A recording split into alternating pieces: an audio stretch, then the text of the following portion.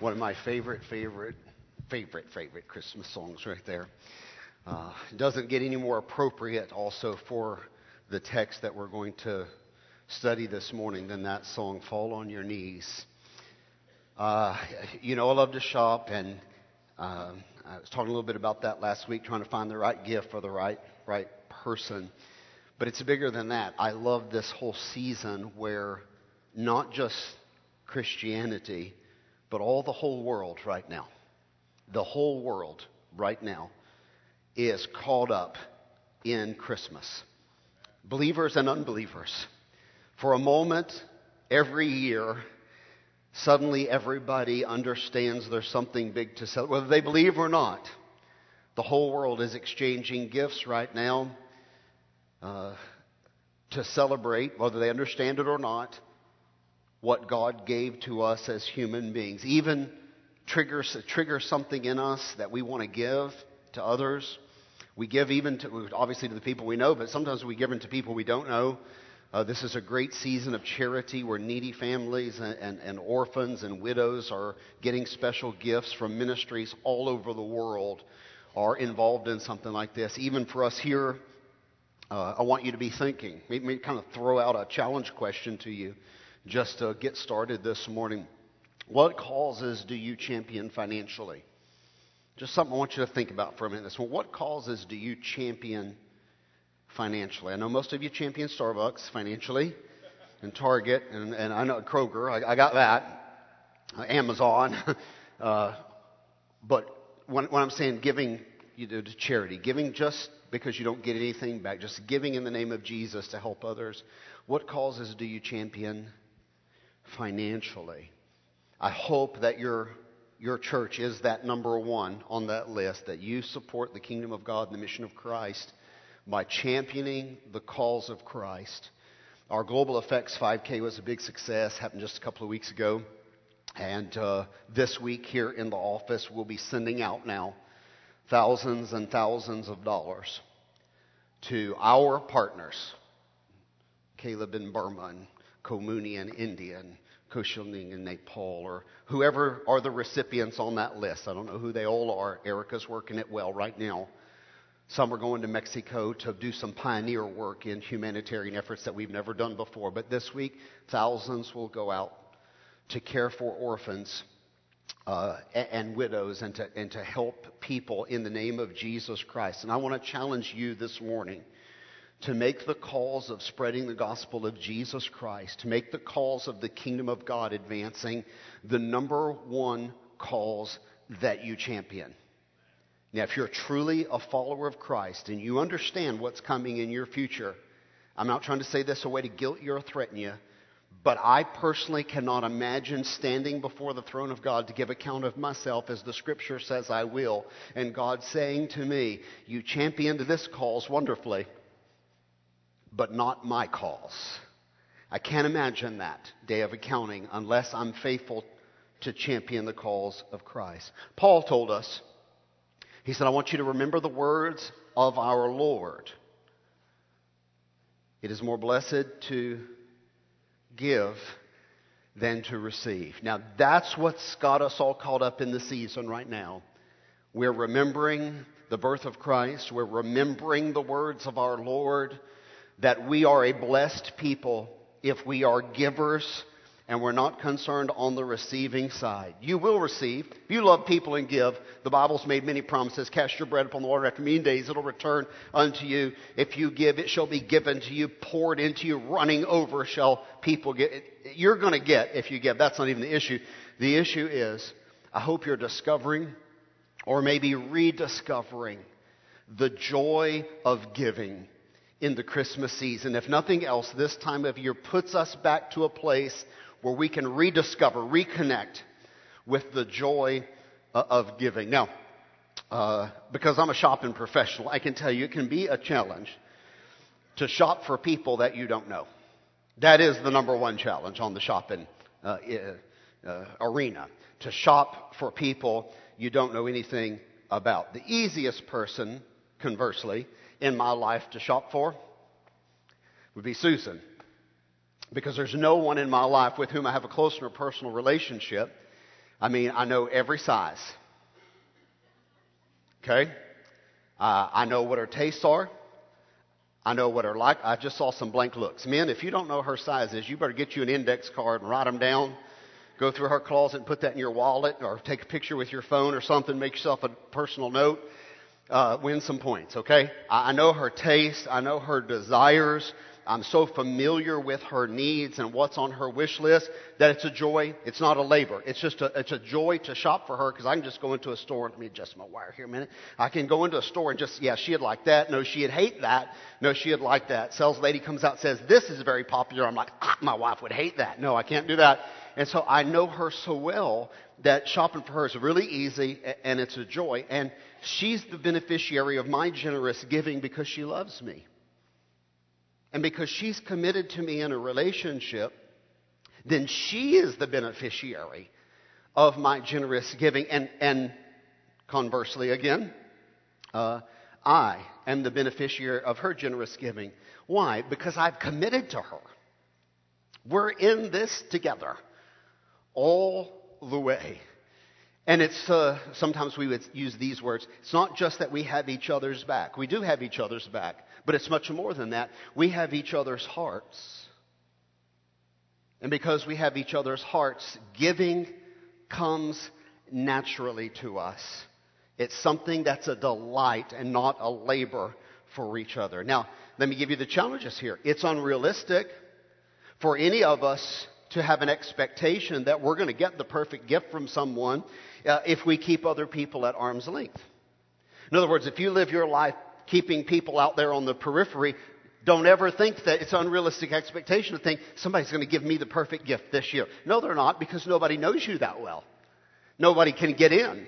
And if you've got the walls up in your life and you're reluctant to make commitments to other people, then if there's no relationships where people can get in there too, where you really are in your heart, how will they ever know you? And how will they ever have your heart? And how can they even give you the perfect gift? So let me say it in a way that we can remember it this week. If you want someone's gifts, then you need to have someone's heart. If you want someone's gifts. Now, who doesn't want gifts, okay? Let's be honest. Take them all back. He doesn't want any, okay? If you don't want anyone's gifts, then you can just live your life with walls up, and you don't need relationships. But it's a lonely, miserable life, I'll tell you that. And if you want people's gifts and generosity flowing into your life, then you have to have someone else's heart. Does that make sense? So let me flip it spiritually now for you. Do you have God's heart? Do you have God's heart? You say, I want all these blessings from God. Great. Do you have His heart? Do you have His heart for others and for people and for discipleship and for the mission of Christ? And do you have God's heart? Because if you have God's heart, like David did, then those blessings just flow right into your life, because that relationship is there. Committing to relationships is what opens the doors to all of the blessings that we really want in our lives. And when it comes down to giving, giving is really not a dollars and cents and budgetary issue. We all know that. Giving is really a heart matter. And just we will not be satisfied until we can just find the perfect gift to give. So just by way of a moment of introduction here, let's talk about what makes the perfect gift. I mean, what makes I want to get the perfect gift. Okay, great. How would you judge that?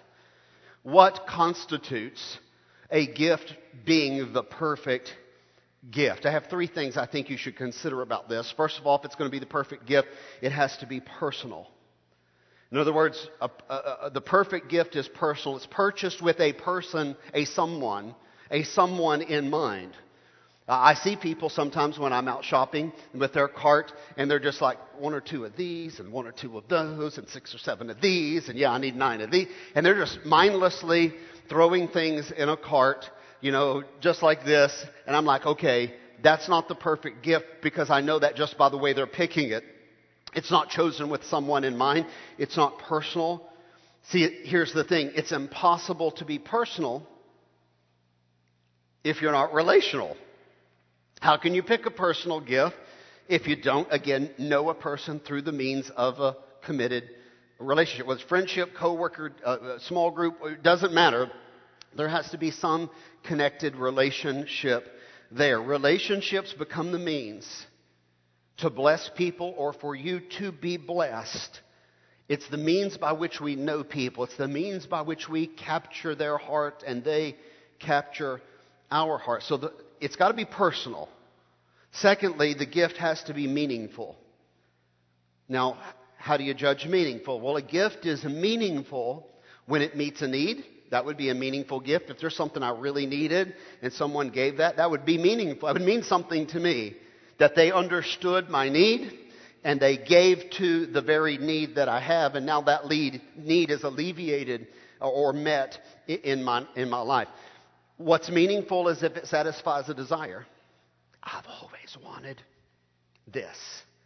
And so if somebody gets me that thing I've always wanted or that thing that I'm yearning for, well, then that's something that's meaningful to me because they understood my desire. Meaningful could be it benefits me with a better quality of life. That someone sees me trying to do something with an inferior tool or an inferior appliance or an inferior car or an inferior anything, and they say, man, I'm going to upgrade this guy. I'm going to do something and help them work better and more efficient. I'm going to get them something that they need that will give them a better quality of life. That would be meaningful. What would be meaningful is if it's of great value. I mean, if somebody gives you something, you say, oh my goodness, I've priced these before. These are not cheap. This is something lavishly given. This is of great value. That would be meaningful to you also. Let me take it a different direction. Meaningful would be if it means something special to the giver. In other words, if someone said to you, this was my mother's ring, it means a lot to me. I'm giving it to you. This was something from my family that they gave to me. It's an ornament we hung on our tree every year. I'm giving it to you to put on your tree. This pocket knife belonged to my grandfather and my father, and I'm going to give it to you, son. That would mean something to me, not because I said, oh, I want this great old pocket knife that's 1,000,000 years old, but it would be meaningful because it meant something to the person who gave it to me. Does that make sense? All right, you're getting it now. So the perfect gift is personal, it's meaningful, and thirdly, it's sacrificially given. It's sacrificial. In other words, when the gift is given, I realize it was very costly, and they must have sacrificed to provide that, but it doesn't have to be costly. Listen to what I'm saying. Sacrificial could mean it was given with great effort.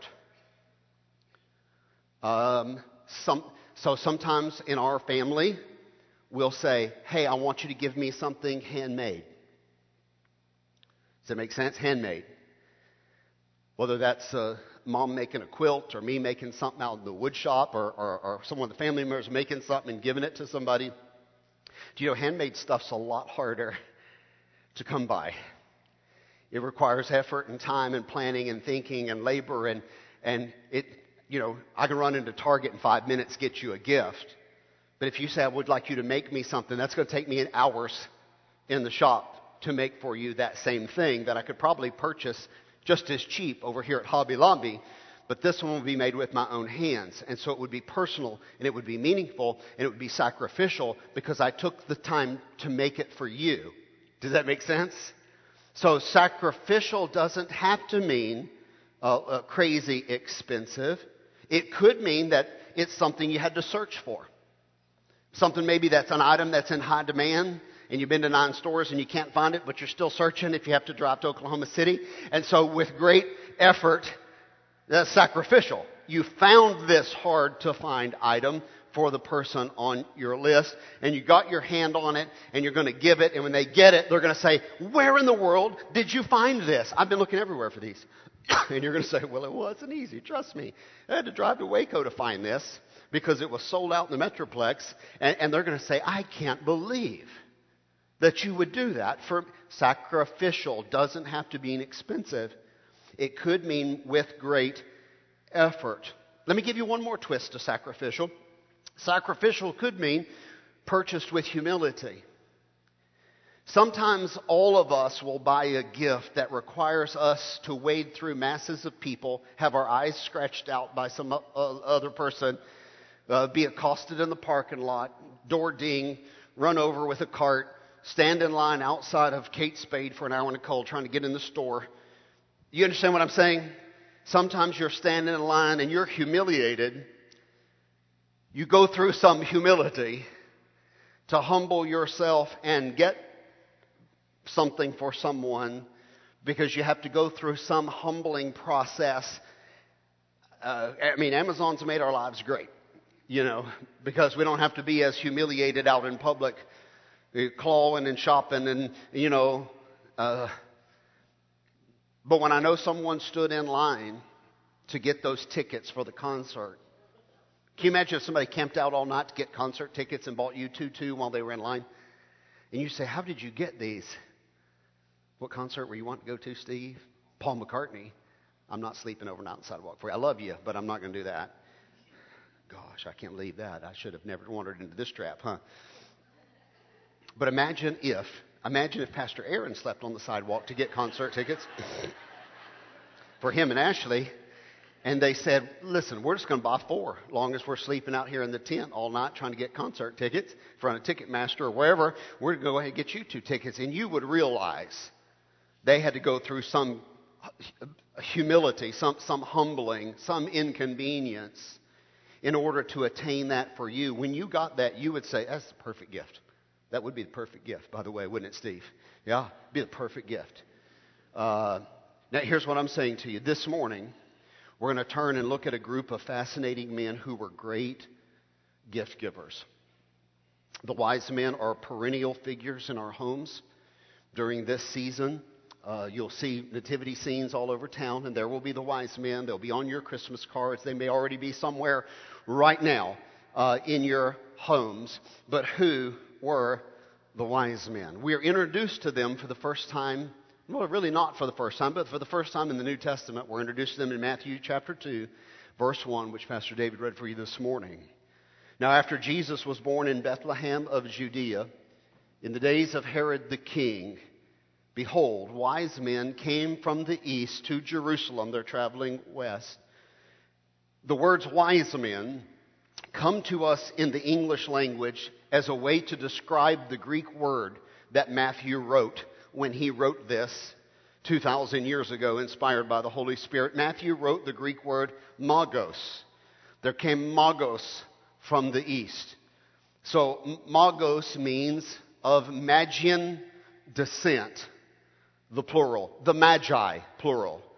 Now, in the English language, we have no word for Magian. It's not an English word, and that's why. And you wouldn't have a word for it. So when the Bible translators said, we've got to take that word from Medo-Persian into Greek to English, they're like, there's no real way to do it. We have 2 choices. We'll either just put Magi or we'll put wise men. But because they were English speakers, wise men made more sense to them at the time for people to understand. Because if you don't know who the Magi are, reading it on the page wouldn't do anything for you. So they said wise men. But I'm going to tell you who they are because you're sophisticated and educated enough this morning to speak a little Medo-Persian. So go ahead this morning. We'll speak Medo-Persian together. Ancient language. And we'll call them this morning plurally the Magi. The Magi were a priestly tribe of people who really predate even the Babylonian empire all the way back to Abraham and the Ur of the Chaldees. But they're of Median type descent. This is modern day Iran and Iraq area. They were very skilled in astronomy and astrology. The science is astronomy. The superstition is astrology. Okay? But in the days of old, there was no distinction between the science and the superstition. The science and the horoscope all came together and it was just one thing. They studied the stars. They were skilled at reading the signs in the heavens. And the Magi had some sort of divination process whereby they could look at the stars and the signs and they could come to conclusions. They could predict things. They knew things by watching the signs. And the Magi were not just crazy stargazers. The Magi were very influential leaders in the ancient empires of the world. The Babylonian Empire, they were there. They're very influential leaders. And from the Babylonian Empire forward to the Medo-Persian Greeks and coming forward, in those ancient Eastern empires, the Magi are always the advisors to every emperor and every king. There is a court, and in that court are the wise men, the Magi, and the Magi are whispering into the king's ear, go to war, don't go to war, the signs are right, go to war, no, don't do this, do that. They were the advisors to kings. But they were not just advisors, it's even bigger than that. The Magi were king makers. Now I just want you to think about what I'm saying very carefully right here. The Magi were king makers. They held all the key positions in every government of the East. I'll say it in a way that you understand from the Western world. They were the power behind the power. Now, when you watch politics, you always have a gut feeling that there's somebody behind the scenes pulling the levers, don't you? When things don't make sense that politicians do, you always know in the back of your mind, lobbyists, cash, millions, billions, something's pulling the levers of power behind the scenes that the unwashed masses like you and I don't see happening. Well, in their culture, it was overt. It was not hidden. The Magi were the power behind the power. The Old Testament book of Jeremiah prophesied in the Old Testament that King Nebuchadnezzar of Babylon would invade Judah, which is southern Israel, and he would come in there and take them all captives. Now, that's what Jeremiah predicted. And they would not repent, so sure enough, it happened. The next book in your Bible, Jeremiah, Lamentations. Now, lamentation means to lament, to cry, to mourn, to weep, to wail. The book of Lamentations is a book of crying. Why are they crying? They're crying because in the book of Lamentations, it's lamenting that what Jeremiah prophesied in the previous book has now actually come to pass. And in 597 BC, King Nebuchadnezzar marched his army into Jerusalem and sieged the city and surrounded the power of Judah. And in 597, Jerusalem fell to the Babylonians, and Nebuchadnezzar enslaved, kidnapped all of the young and bright and strong people that he wanted to take back with him as slaves. All the beautiful and bright, he packed them up and sent them back, and all the strong, he put them to work and marched them back to Babylon. So as the Jews are carried off to Babylon in 597 BC, the Jews, now think about being a teenager, and the armies captured you, and they've enslaved you, and they've taken you back across the desert to Mesopotamia, the Tigris, Euphrates, and now you're at Babylon. And there in Babylon, you come face to face for the first time in your life with these fancy dressed wise men. The power behind the power. For the first time in your life, you encounter the Magi. Now, here's where we come to the legacy of Daniel. There were some teenage boys, young men, who got caught in that captivity, that invasion. Daniel, Hananiah, Azariah, and Mishael are four of those boys that are named in the Bible. When they get to Babylon, they name them, all of those names mean Jehovah something, God something. But when they got to Babylon, they renamed all four boys our false god something. So they renamed them Shadrach, Meshach, and Abednego, which all have to do with the Babylonian gods. And they renamed Daniel Belteshazzar. And so Daniel and these guys come to Babylon, and King Nebuchadnezzar tested them all. Gave them all an ACT, an SAT, an LSAT, an MCAT, put all the tests in front of them. And when those tests were taken, four boys blew the top out of those tests. I mean, just crushed it. And it was Daniel and his three friends. And that's all recorded in Daniel's chapter number 1 and 2. And so Nebuchadnezzar took the best and the brightest, which were these young Jewish young men, and he enrolled all of them into the Magi U, the University of Magi. It's called the School of the Chaldeans in your Bible, but it's Magi University is what it is. And he put them in Magi University, and they're going to be Magi. They're going to teach them the language of the Magi and the laws of the Magi and the science of the Magi and the dealings of the Magi. And they're going to teach them how to be the power behind the power and how to serve at the highest ranks of government. Now let me fast forward because I don't have much time this morning, but in Daniel chapter number 2, the king had a dream, a nightmare. When he woke up in the morning, he couldn't remember you ever dream a dream and it wakes you up and you're freaking out? Does that ever happen to anybody in here or is that just me? Okay, I have some crazy dreams sometimes. And when he woke up, he was kind of freaking out. He could remember a little of the dream, and he remembered he was troubled by it, but he couldn't remember all the details of the dream. And so guess what he does? He calls in the Magi, and he says, you guys are like prognosticators of the future and readers of dreams. Get in here. Calls all the Magi in. I have reason to believe there's many of them, not like 3, but like dozens and dozens of them. And he calls the Magi, maybe hundreds, calls all the Magi in. He says, I want you to tell me my dream, and I want you to tell me the interpretation of the dream. They said, well, we'll tell you the interpretation, but you got to tell us the dream. He said, I can't remember the details of the dream, and I'm so upset about it that here's what I'm going to say. You guys are worthless advisors if you can't tell me the dream and the meaning. So you're under a death sentence, and in a few days, I'm going to kill all of y'all, your women, your children. I'm going to make your houses a dung heap. The language is violent over there, Daniel 2, unless you can tell me my dream and the interpretation. Now, let me fast forward my story. No one could do it except Daniel. And so Daniel got on his knees, and Daniel said, God, we're going to die tomorrow if you don't tell me what this dream is. And so God said, just relax, Daniel, I got it. I know the thoughts of men's hearts. Now, before I even go with the rest of the sermon, God said, don't worry, Daniel, I know the thoughts of men's hearts. Does anybody want to get a little nervous right here? It's okay if you want to get a little nervous right here. I know what goes through everyone's mind. I know the dreams you dream. I know the number of hairs on your head. I know what's going on with you. It's both awesome and terrifying, isn't it? It's both awesome when I need protection and help, but it's also terrifying because I know the junk that goes through my head. And God said, I've got it, Daniel. Just relax. Tell everybody to relax. I'll give you the dream. And God told him the details of the dream exactly. And God told him the interpretation of the dream as God had intended it. And the bottom line is that when Daniel went in and told the king the answer, Daniel saved the lives of all of the Magi. Because Daniel saved the lives of all the Magi, Daniel was promoted to be the president of Babylon, the prime minister, and chief of the Magi. So now this Jewish boy who's graduated from Magi U is now the chief of the Magi.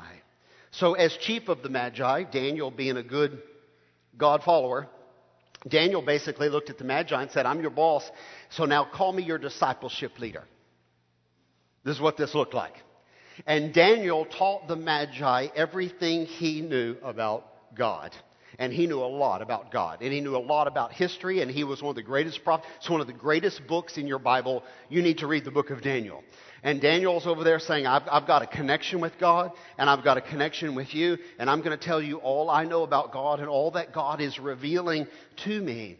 And God has shown me that not only are you kingmakers, and not only are you the power behind the power, not only do you have a place in history and in the history books, but God wants you to have a place and a part in the kingdom of God. Not only have you crowned men, but God wants you to know that you're going to crown the King of Kings. Daniel says, you have a role in history that you haven't imagined. So Daniel taught the Magi why the Jews were in fact in Babylon in the first place. Here's how I come to be the chief of the Magi, because we were disobedient and didn't listen to the prophet Jeremiah. Now God has put us here so that we would be judged by Nebuchadnezzar for being disobedient to God. We wanted idolatry. We didn't want to serve the true God. So God said, you want idolatry? Okay, I'll just let you have a little taste of Babylon and idolatry for a while. You'll be glad to come home to Jehovah God. And so Daniel explained why they were there. And Daniel told the Magi that the Messiah would come, that they were looking for a Messiah. They were looking for a king that God would send. So when you read at Christmas in 2018, Matthew chapter 2, verse 1, now after Jesus was born in Bethlehem of Judea, behold, there came wise men from the east saying, where is he? This is how the Magi come to be in Jerusalem. 2,000 years ago. Because Daniel had taught their fathers and their grandfathers and their great-grandfathers and had discipled them. The Magian delegation is traveling from Babylon to Jerusalem because a Christian named Daniel taught them that God would send a king into the world. Daniel was, as we say in discipleship, good at telling God's story. And he told God's story so well that these ancient wise men knew that the coming Messiah was not just another king to be crowned, but that in fact this little boy born in Israel would be the King of Kings. You say, why did it all happen? It all happened because Daniel was relational and intentional, and he took his faith to work. He didn't leave it at church. It all happened because Daniel didn't see a distinction. That Christianity was not like a coat you took off after Sunday and hung in the closet and put back on again next weekend. It's who you were, and you take Christ with you wherever you go. He just took his faith to work. And he said, since I'm the chief of the Magi and you want to know about mysteries, let me just tell you about me. And he just told them all about God. So that 500 years later, when they're looking up at the stars and they see the sign, they would cry out, we see his star.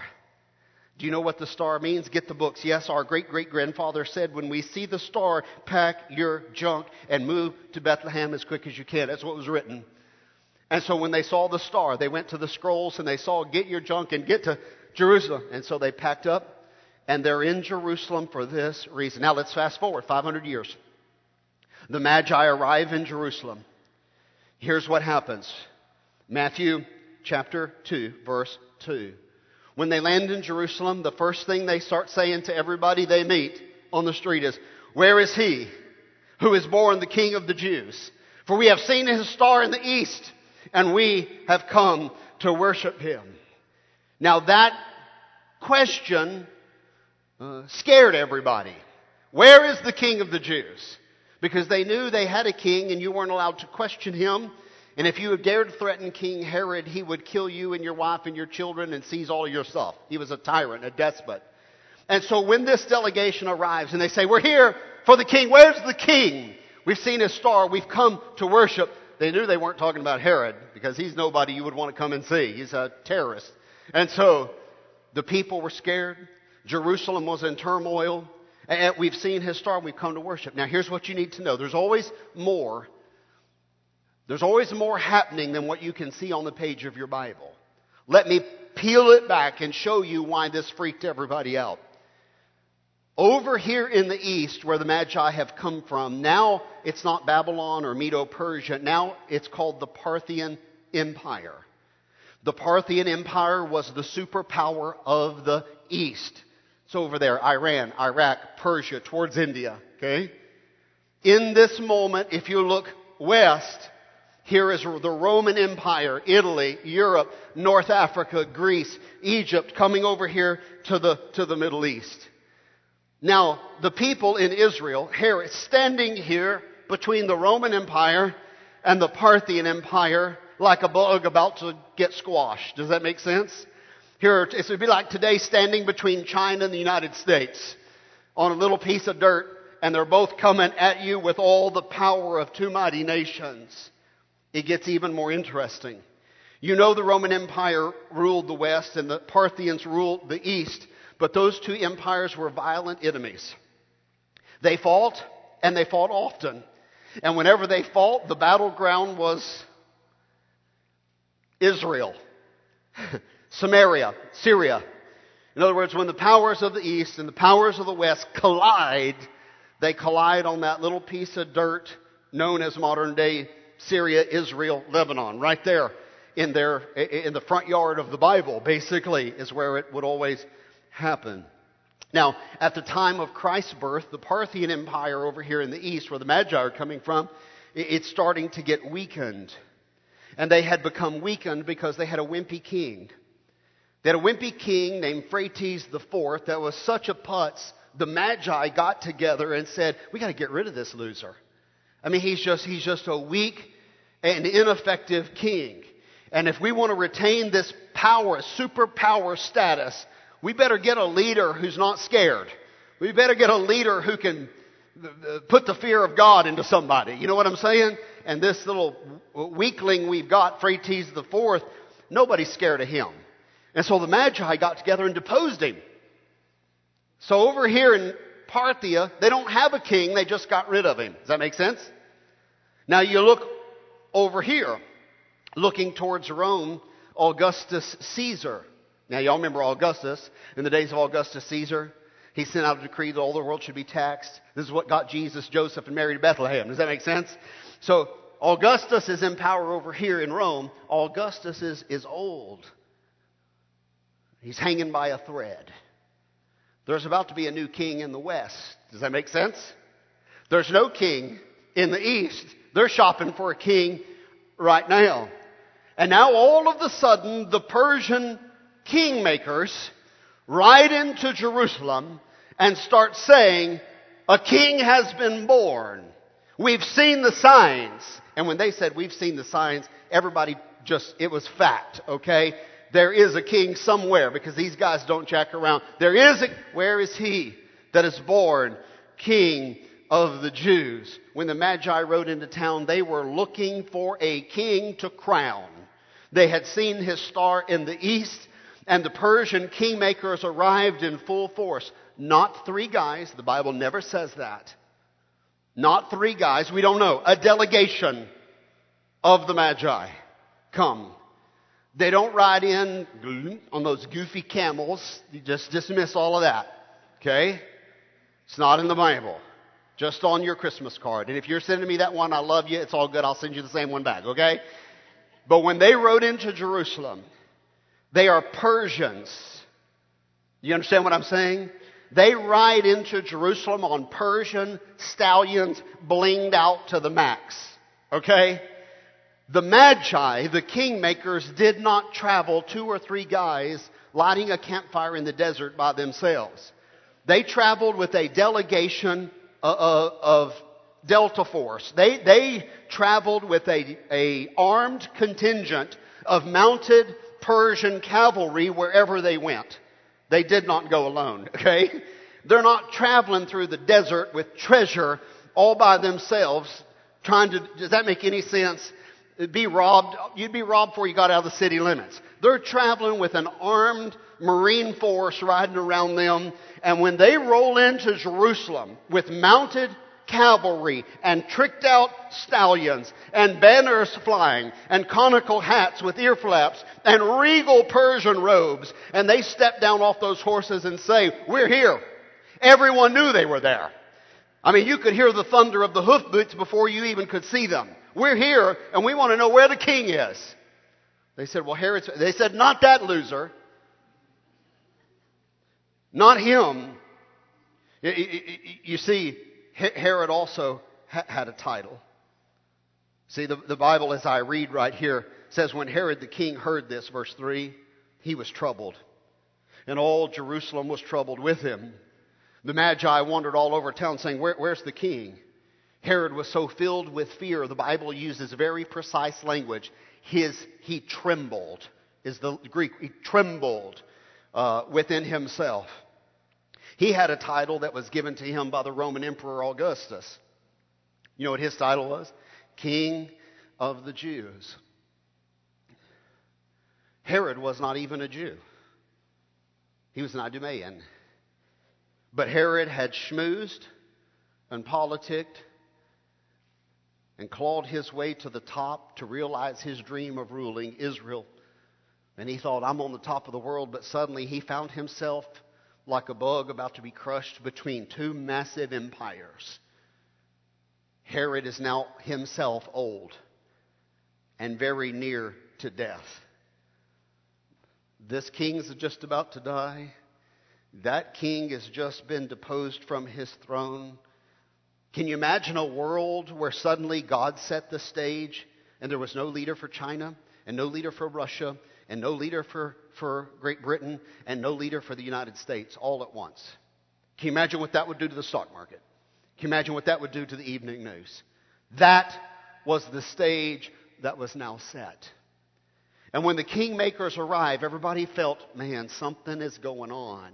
Something in history just ain't right. Now, whatever is going on is not natural, it's supernatural. There's something supernatural happening in our history right at this moment. Herod felt it so deeply, he immediately assembled the cabinet of advisors. Verse 4, when he had gathered all the chief priests and the scribes of the people together, he inquired of them where Christ would be born.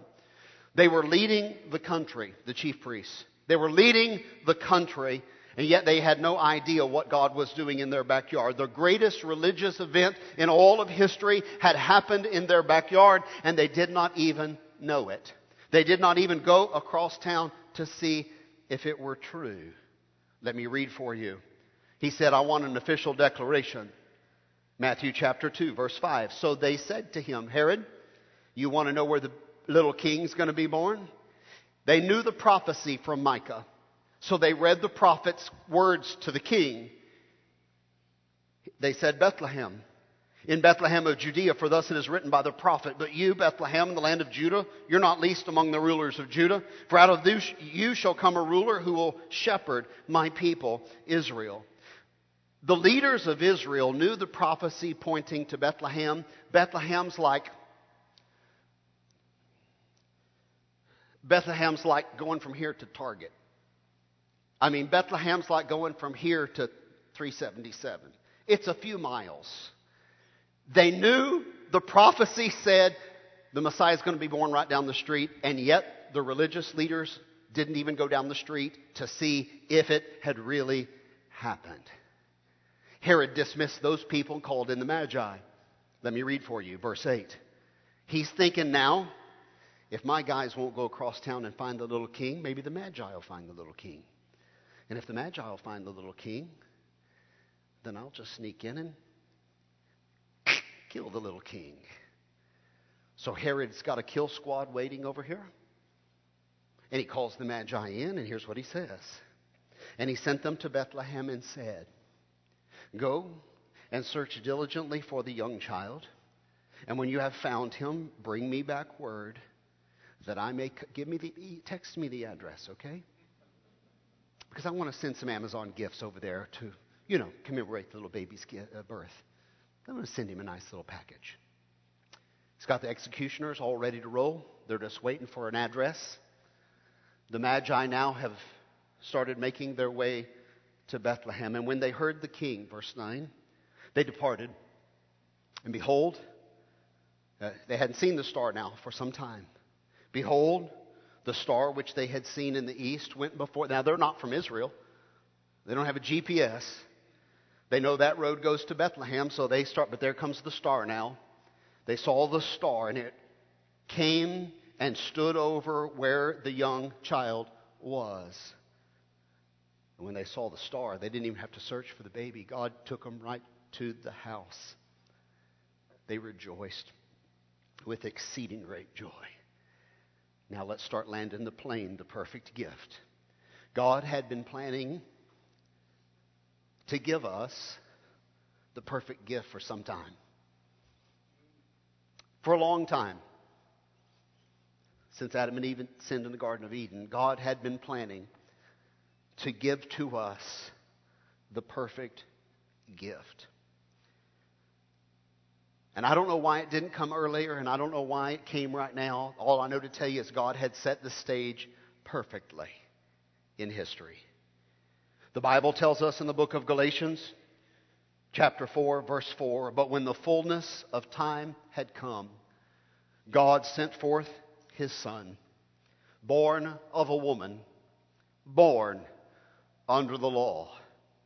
He said again in 1 John, chapter number 4, in this the love of God was manifested toward us, that God has sent His only begotten Son into the world that we might live through Him. Verse 10 says, in this is love. Here is love. This is love. Not that we loved God, but He loved us. Amen. And He sent His only begotten Son to be the propitiation, the payment for our sins. Now, the mission is almost complete for the Magi. They've come to the house. Now I want you to feel what they felt. Here is a little wooden door in a little poor house. On the other side of this door is what Daniel told us would be there 500 years ago. When we walk through that doorway, on the other side of that door, here is the house where the star is marking the spot. If we knock on that door on the other side, we're the kingmakers. We do this all the time. There's going to be a little male baby or a little male child in that room if we're right. If Daniel's right, there's going to be a little male boy in that room. And when we walk into that room, he's not just going to be a king. He's going to be the King of all kings.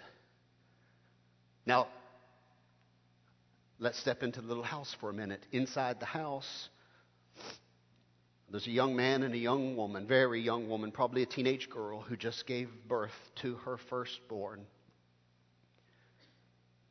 Their lives have changed forever.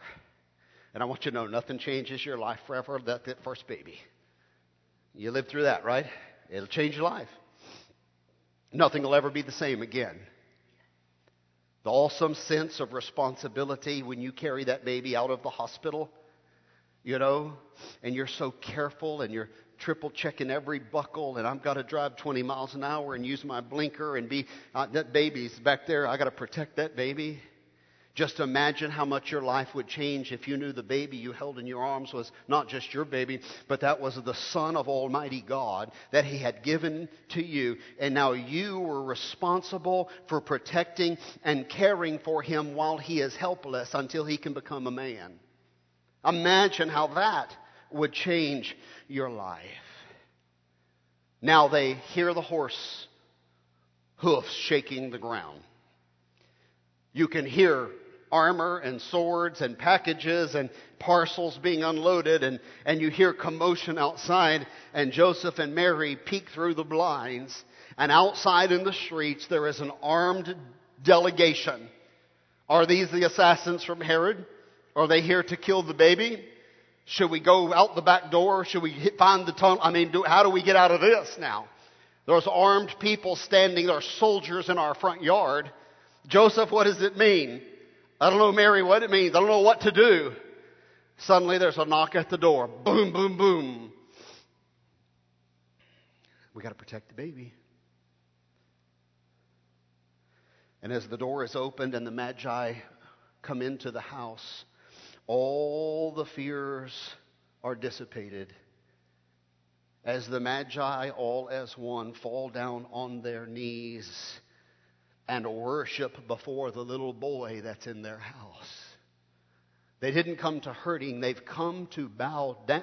These are the kingmakers of Persia. These are the kingmakers of the Parthian Empire. I recognize them now. I've seen these people on TV, and now they're all bowing down in our little living room before our little boy that was born. What does all of this mean? How did they worship? Well, consider two things. Their posture was to bow, right? And their action was to give. Their posture was to bow and their action was to give. This is how they worship. Verse 11. And when they had come into the house, they saw the young child with Mary his mother, and they fell down and they worshiped him. And when they had opened their treasures, they presented to him gold and frankincense and myrrh. The Bible says that worship is a sacrifice. It's like a gift that we give to God. Do you remember about gifts? It's personal, it's meaningful, it's sacrificial. When you humble yourself and bow down, it means a lot to God. Are you Western world people hearing the pastor this morning? When you humble yourself and bow down, it means a lot to God. It's the difference between just taking something and throwing it into the buggy and sacrificing and humbling yourself and personally concentrating on the Son of God. Their posture was to bow. I don't know what happened to the Western world. There's not a lot of worship going on in the Western world. Now, over in the East right now, in all the mosques to the false god, they're bowing. But to the King of Kings, does no one bow anymore? Our posture and our praise and our participation in the worship are all expressions of our worship. One of the most tangible, touchable ways to worship is what we did a few minutes ago, when we give. Now, consider what they gave. Now, I'm almost done. Bear with me. Consider what they gave. Awesome gifts. Gold, frankincense, and myrrh. Gold has always been the uber expensive gift on planet Earth, hasn't it? It's what scepters are made out of, and crowns are made out of, and thrones are overlaid with, and the Ark of the Covenant's overlaid with, and what basilicas and cathedrals are gilded with. Gold is a gift for a king. Consider what they gave. They gave frankincense, pure incense. Frankincense is so fragrant. It was used in a special formula in Exodus chapter number 30. It says that frankincense is for God. Nobody else was allowed. There was like a perfume in Israel no one could use. You could only use it in worship. Does that make sense? And they would even take some of the frankincense and put it in the meal offering, or sprinkle it in the offering, so that the offering was, it's like your Scentsy or your essential oils or what, that's coming up in the room where they're offering the sacrifice to God. It's a gift for God alone. They gave a gift for a king and a gift for a god. And they gave myrrh. Myrrh is a perfume. So these are expensive perfume. By the way, if you don't think perfume's expensive, every man in here needs to go buy your wife a bottle of Chanel No. 5 tomorrow and realize what an ounce of Chanel will cost you. Does that make sense? Get ready to drop 3 figures, okay? It's expensive, and it's in demand. And myrrh is what Queen Esther perfumed herself with on her honeymoon night. It's what they sprinkled on the bed and what they put on the wedding procession. It's also what they mixed sometimes with wine, and it would make an anesthetic type narcotic. They offered it to Jesus on the cross even. Myrrh is a gift for a man. It's a scent that's for man. They gave a gift for a king and a gift for a man and a gift for God. Now, those of you who understand finances, these are 3 of the most expensive things that could be given in this day. Okay? They were liquid, they were valuable, they were easily convertible. Mary, if you had a portfolio with these 3 things in it, you were diversified, okay? It's liquid, it's convertible. In other words, it was so in demand you could walk into any marketplace anywhere in the world and say, I've got some Chanel, I want to pour a little out. They'd buy it from you on the spot, okay? Gold, frankincense, and myrrh. Now, this poor family have left their home. They're going to be chased by Herod to Egypt here in a minute. They have nothing. His business, he can't work his business. He had to leave it behind. They have no money. Here's this poor little family about to run to Egypt in the night, and the Magi have just given them, here's what we want to give to you. A portfolio that will sustain you. It'll put Jesus through college. It'll put braces on his teeth. It'll put shoes on his feet. It'll keep you guys in Chick-fil-A until you guys can care for yourself. Now see, we think wrong about this. We think about Christmas presents, you tear open and it's done. What they got at Christmas was a portfolio that would set Joseph up a new business in Egypt. Does that make sense? Buy them a car to get out of town. Put them in enough funds to do whatever had to happen so that the mission of God could go forward. And when you look at the gifts they gave, they were personal, they were meaningful, they were sacrificial, and they reflected their relationship towards Christ. We believe you're a king, we believe you're a man, and we believe you're the Son of God. Now that's quite an expression, isn't it? Now, on Monday night, Christmas Eve, we'll come in here and worship together before we go home and be with our families. As you're thinking about getting towards Christmas Eve, I want you to begin to prepare an offering for worship. In these weeks leading up to Christmas, as we're buying the whole world gifts, let's prepare something special in these weeks as we're giving to Jesus. Do you have a relationship with Him? Do you have God's heart? Well, then it's easy to give in a way that reflects your relationship with God. Now, as we go home, let's think about this. What do you think they felt when they went home?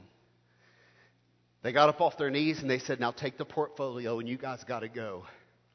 We got a very, very bad feeling about what's going to happen here tomorrow when the sun comes up. And the massacre of the babies happened. You guys know that historically. We got a very bad feeling. We were just up at the palace and King Herod totally creeped us out, man. You got to pack this baby up. You got to get the king, get the Son of God, and you guys got to get out of here. Take the money and go. What do you think now the Bible says the wise men went another way. They didn't go back through Jerusalem. They hightailed it out of Dodge too. Now what do you think they felt when they returned home? I think as they rode home they said, dude, how awesome was that? How awesome was that? Do you realize what just happened, Brother Magi? We just became part of the story of Jesus Christ, the Son of God. Wherever the story of Jesus Christ is told for the rest of history, they're going to be talking about us wise men too. Because now we are a part of Christ's story. By the way, if you're His child, you're part of Christ's story forever and ever and ever. And wherever somebody tells their story, they're going to say, yeah, but I'm connected to Letty because she led me to Christ. And Letty's connected to somebody who led her to Christ. And we're all connected to each other. What an opportunity to be a part of the mission of God. And when you worship like they worship, you're going to feel what they felt. Our heads are bowed and our eyes are closed. Now let's think about how to unpack that in our own hearts now. You might be thinking this morning, Pastor, I'm not rich. I'm not rich. I don't have all this treasure and I don't have all these assets. Well, I wish I did. I wish I had treasure that I could give to Christ this morning.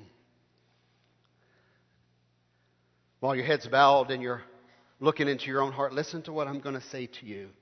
You may not have treasure, but you do have knees, don't you?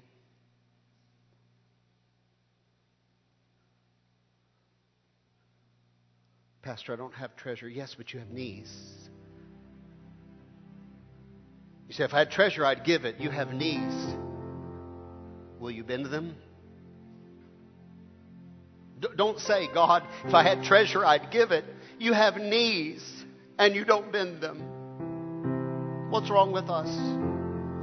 Do we not really believe He is the King of Kings? You say, well, I had treasure. I'd sure give Him a little this morning. No, you have knees that remain unbent before the Son of God. Let's don't worry about giving our treasure until we're first willing to humble ourselves and personally connect. I realize it's hard to give a meaningful gift to the King of Kings, but you have knees.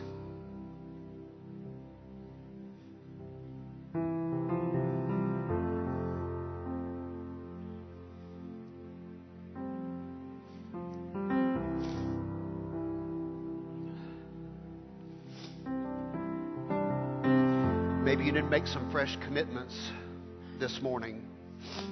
Maybe you need to join the church, or maybe you need to commit to your husband or wife, or commit to being a parent who's engaged, or commit afresh to your relationship with the Son of God. But if you want blessings to flow into your life, you can't expect a perfect gift until you have somebody's heart.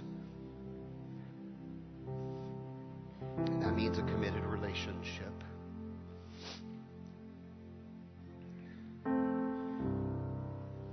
While heads are bowed, I'm going to ask you very quietly to stand to your feet. If you don't know Christ as your Savior, Pastor Aaron's right here on the front row. He's right here. And if you need to know Christ as your Savior, you come and take His hand. It'll take Him 30 seconds to tell you how to receive Christ as your Savior this morning. And He'd be thrilled to do it. Miss Leah's right here. Come and take her hand. 30 seconds. She'll show you what to do. Father, we bow before you this morning, our heads and our hearts. Thank you that I stand here this morning in the company of wise men and women. Lord, a house full of wise men and women. Many already on their knees this morning before you. Lord, I don't know their hearts, but God, treasure have we little. But needs we have. And hearts we have. And grateful minds we have this morning. So Lord, whatever we have this morning to give, we're going to offer it up to you in these moments. The worship that you deserve. God, forgive us for singing Fall on Your Knees when we haven't in a long time. And challenge us, Lord, about our posture and about our giving and about our attitude before the Son of God. Father, thank you for giving to us this morning the perfect gift. Jesus Christ was the perfect gift for us. God, you could have never, ever in a million years done any better than you did for us. Lord, what a personal, meaningful, sacrificial gift you've given to us. God, thank you for your generosity. We know it's all because of your love and because of your grace that you give to us in such a way. Father, this morning, let us give ourselves back to you in such a meaningful, humble, and sacrificial way. God, bless us as we worship before you right now. This is our prayer in Jesus' name.